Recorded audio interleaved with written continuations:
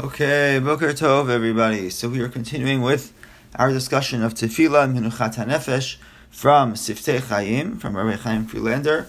And here he quotes the concept, he focuses in on the concept of the importance of having kavanah on the first beracha.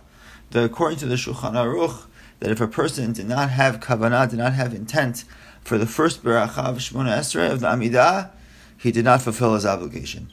Now, our custom is that, according to most authorities, we don't go back and repeat the Amidah. If we didn't have kavanah, we weren't paying attention to the meaning of the words for the first bracha, because very unlikely a person will be able to have kavanah the second time either.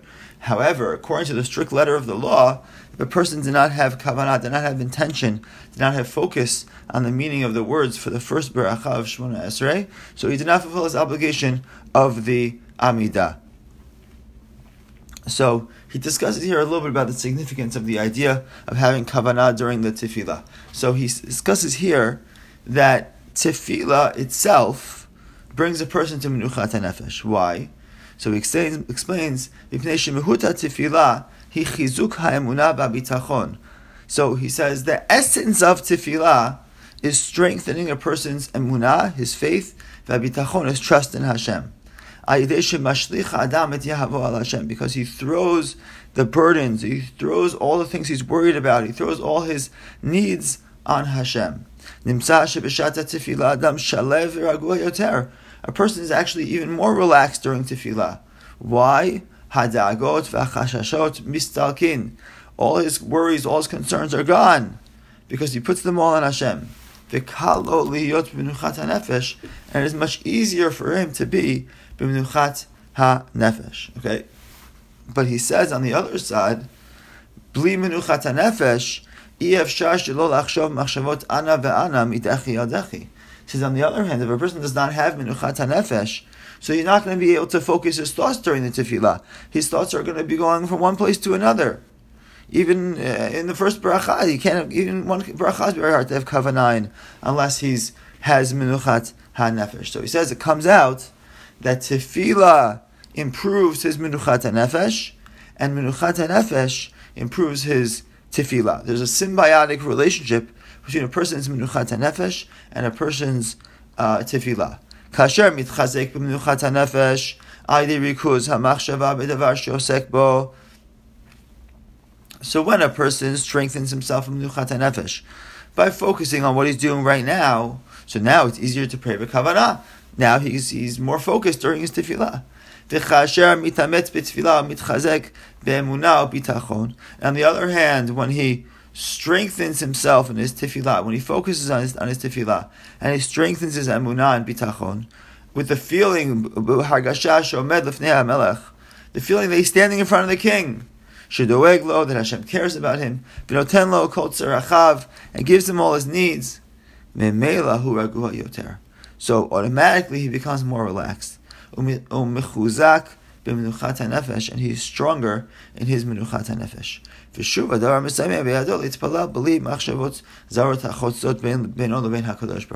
And then it comes back and it helps him pray better. So it's like a circle.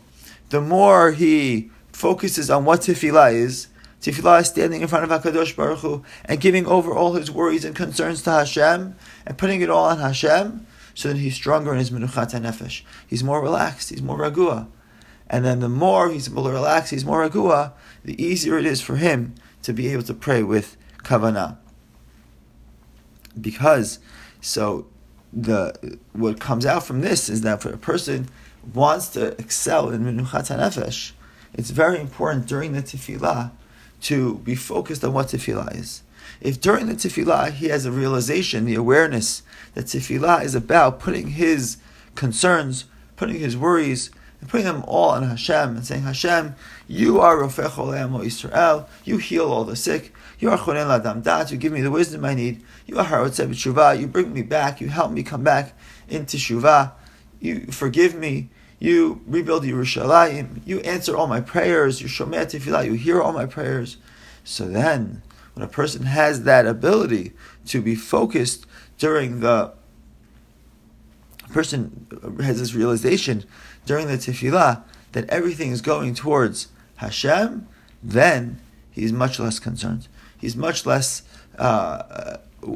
worried about things. He's much more Menuchat Hanefesh. He realizes that Hashem is one who hears the prayers, listens to the prayers. As we've discussed in the past, it doesn't necessarily mean Hashem answers yes to every tefillah that a person asks for. But Hashem is hearing every tefillah. No tefillah goes to waste.